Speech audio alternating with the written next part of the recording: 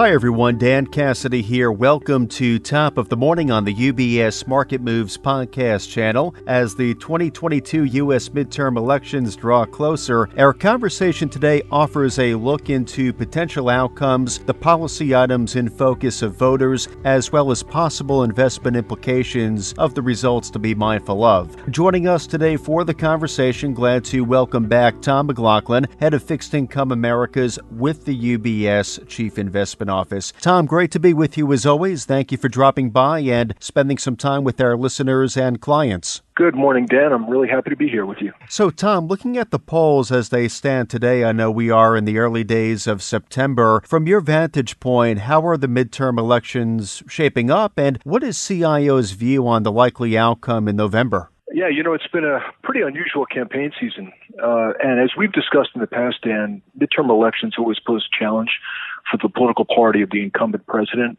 whether that president happens to be a Republican or a Democrat. We've seen the historical pattern repeated over years where the president's party has only gained seats in the House of Representatives very rarely, only 3 times in the past century, as a matter of fact. Senators in the same party as the president also face an uphill climb, but generally not to the same degree as House members. So when you look back in history, 1934, 1998, 2002, those were the only 3 instances over the course of 100 years where in a midterm election, we actually saw the incumbent president's party gain seats in the House. So, if you had asked me 3 weeks ago whether the historical precedent would hold again, I would have said yes. But I think 3 things have altered the landscape a bit and improved the chances of Democrats retaining control of the Senate and Republicans winning control of the House, but with a smaller majority than would have been expected 3 months ago. So first, primary voters in Republican primaries have chosen a few inexperienced candidates for the Senate, and those campaigns have been struggling, and the Democratic candidates have actually polled better than expected. Second, the Supreme Court ruling in the Dobbs decision, which eliminated federal constitutional protection for abortion, appears to have motivated the Democratic base and also increased the turnout of unaffiliated voters in primaries that were held after that decision was announced, which was the 3rd week of June. And you can actually look at the data and see that the enthusiasm gap, which is a very common occurrence where adherents who are supporters of the president's party, tend not to come out in a midterm election, either because they may have been disappointed with the president's performance or simply because it's not as high profile as a presidential election, right? There could be any number of reasons. But in this cycle with President Biden in office, we would have expected Democrats not to have a real motivation to come to the polls, and that's what would have happened in most midterm elections. But in this case, after the Dobbs decision, we actually saw more Democrats coming out to the polls and actually more unaffiliated voters, which is probably the more interesting characteristic. And that is basically lifted Democratic hopes as well. The third issue, after 18 months of internal disagreements, there were 2 bills passed last month that appeared to have dampened some of the criticism of the Democratic management of Congress. That was the Bipartisan Chips and Science Act and the party line vote for the Inflation Reduction Act.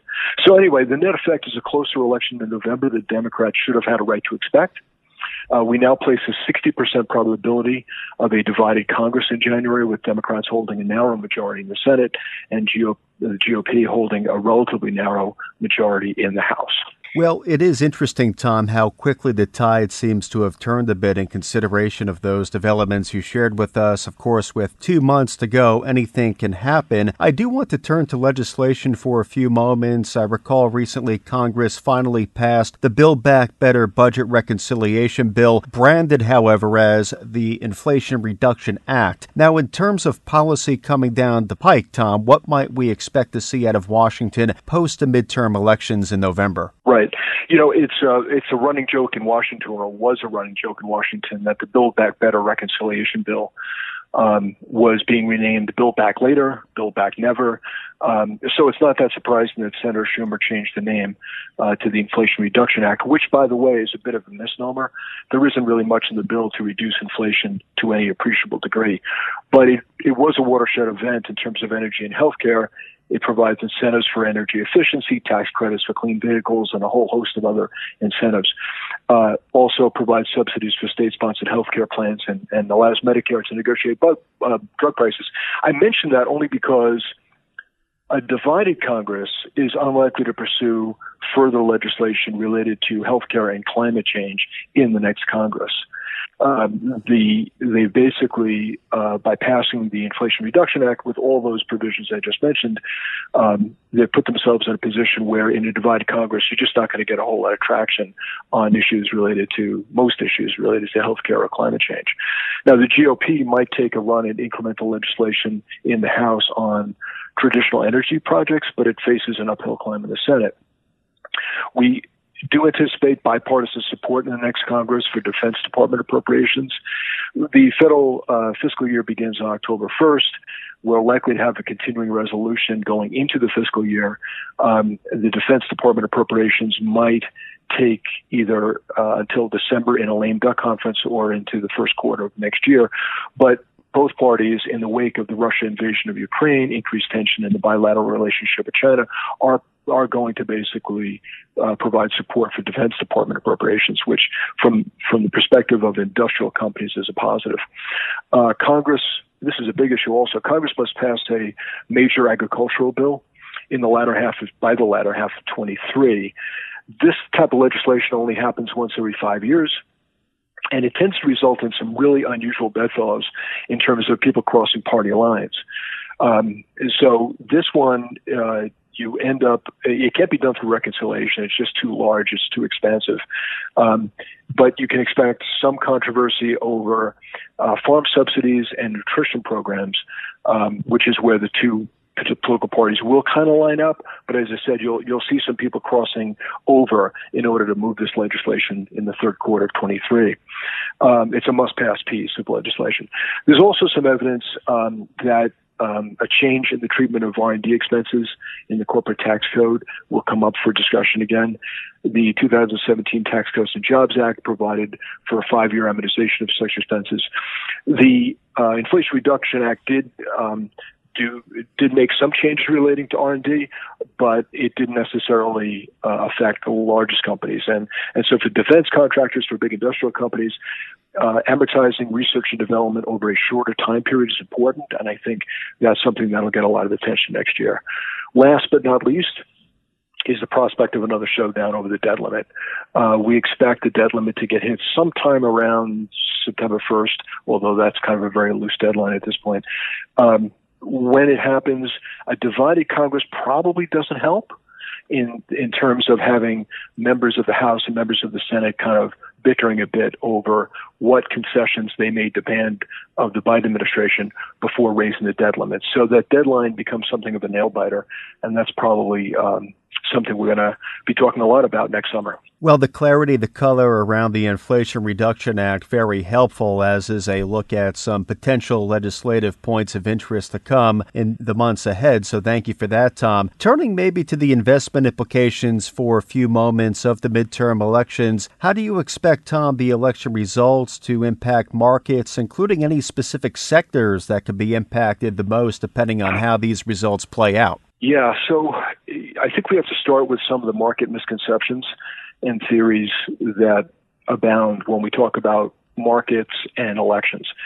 There's a theory out there that stocks perform better in the second half of the president's term because the sitting president, the incumbent president, tries to boost growth in order, to improve chances of reelection. There are also theories out there that associate one party or another with better stock market returns. But here's the bottom line. There is not a very clear connection between the composition of Congress and the occupant of the Oval Office regarding the performance of either stocks or bonds. You can play around with these numbers depending on which time series you want to use, and I've seen that happen a lot with commentators, who may say, hey, since 1960 this has happened, or since 1948 this has happened. The point is, the numbers are too malleable, and that connection, that nexus between politics and markets really isn't as tight. We do know that markets post-war do trend to trade a little sideways in the run-up to election due to greater policy uncertainty, but I'd emphasize the sample size is just really pretty small. And I would argue that macroeconomic backdrops always matter. And in this cycle, it's going to be all about the Fed and the monetary policy the Fed's going to pursue. Investors today are not really looking to D.C. for the kind of fiscal support they were 2 years ago. So it's really all about the Fed. It's our base case is for a divided Congress that limits policy moves because of gridlock. We think that there are certain themes that will play out, and those are national security, resilience, green tech. In the report we published this morning, we have those identified. And I think from the perspective of what we would like to see on an upward trajectory in spending is things for conventional defense stocks, other aspects of security, things like cybersecurity, semiconductors, and even food and energy, which is, of course, becoming a much more of an issue related to national security because of geopolitics. And I will point out again to our listeners, our clients, if you want to read further into those thematic sector implications, the Election Watch publication, again, available on ubs.com/Election Watch. You brought up the Fed a few moments ago, and as you pointed out, the Fed has been quite influential to how market sentiment here in 2022 has evolved. Do you expect the midterms to influence the Fed's policy course in any way? Absolutely not. The message from the Fed is very clear. It will continue to keep raising rates until inflation is under control. The approaching election is not going to change that. Interesting, contrary to popular belief, the Fed really does not integrate the prospects of an election in pursuing monetary policy. It does operate independently. It does not allow pending elections to influence its own monetary policy. We looked at this actually pretty carefully because, again, it's a common perception that the Fed is perhaps going to ease in front of a presidential election or ease in front of a midterm election in order to basically skew the results.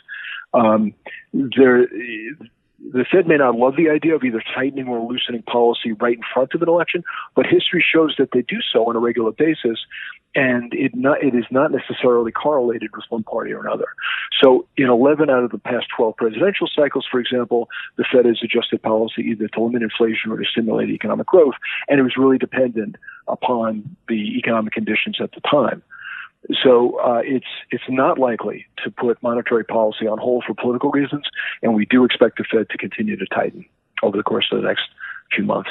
Thank you, Tom, for the clarity there. Anything in the way of guidance, Tom, for investors, our clients listening in, concerned about investing amid the political uncertainty of an election year? Yeah, there's actually one, I think, really important takeaway.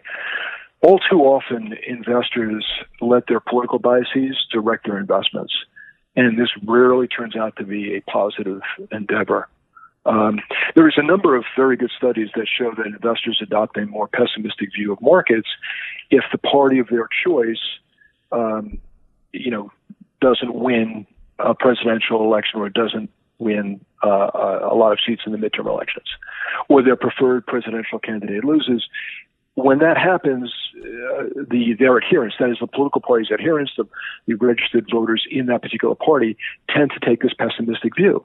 And what's fascinating about this is that even professional investors and portfolio managers fall victim to the same behavioral oddity. And what shows is that it's whether or not it's a private client, whether or not it's a portfolio manager who does this for a living, there's this tendency to basically let your emotions based on what happens in an election dictate what you do with your portfolio. So, for example, Democrats were more pessimistic than Republicans after the 2016 election. They invested less in the markets. Then global markets rallied 26% in the year following Election Day. And they were not as invested as Republicans. The same thing happened in 2008 or earlier in 2008 when former President Obama was elected. Investors aligned with the Republicans, the GOP, tended to miss out on the early part of the recovery, which you may recall started in the second week of March of 2009. So our advice is do your best to keep your political views out of your portfolio, to separate the political rhetoric from economic reality, to remember that most policy proposals do not come to fruition, at least in the manner that they're proposed on a campaign platform. And if we're correct that a divided Congress is now the most likely outcome, the legislation that does pass will have to have some degree of bipartisan support. And actually, that's kind of a comforting thought. in the sense that if we can basically find a place in the middle in order to pass some legislation, then that legislation may be a bit more thoughtful, and as a consequence, may kind of subdue some of the concerns that investors naturally have about their political beliefs. So again, try to separate your political biases from your investment strategies, I think, is a really good takeaway. Well, some valuable guidance there, Tom, to have reinforced to close out our conversation for today. And thank you again for dropping by Top of the Morning to walk our listeners, our clients, through the latest edition of Election Watch. Again, an ongoing publication series as we're heading towards November very quickly. The latest edition is available again up on ubs.com/Election Watch. Tom, looking forward to having you back in the coming months for some follow-up conversations. I look forward to it as well, Dan. Have a good one. Thank you, Tom.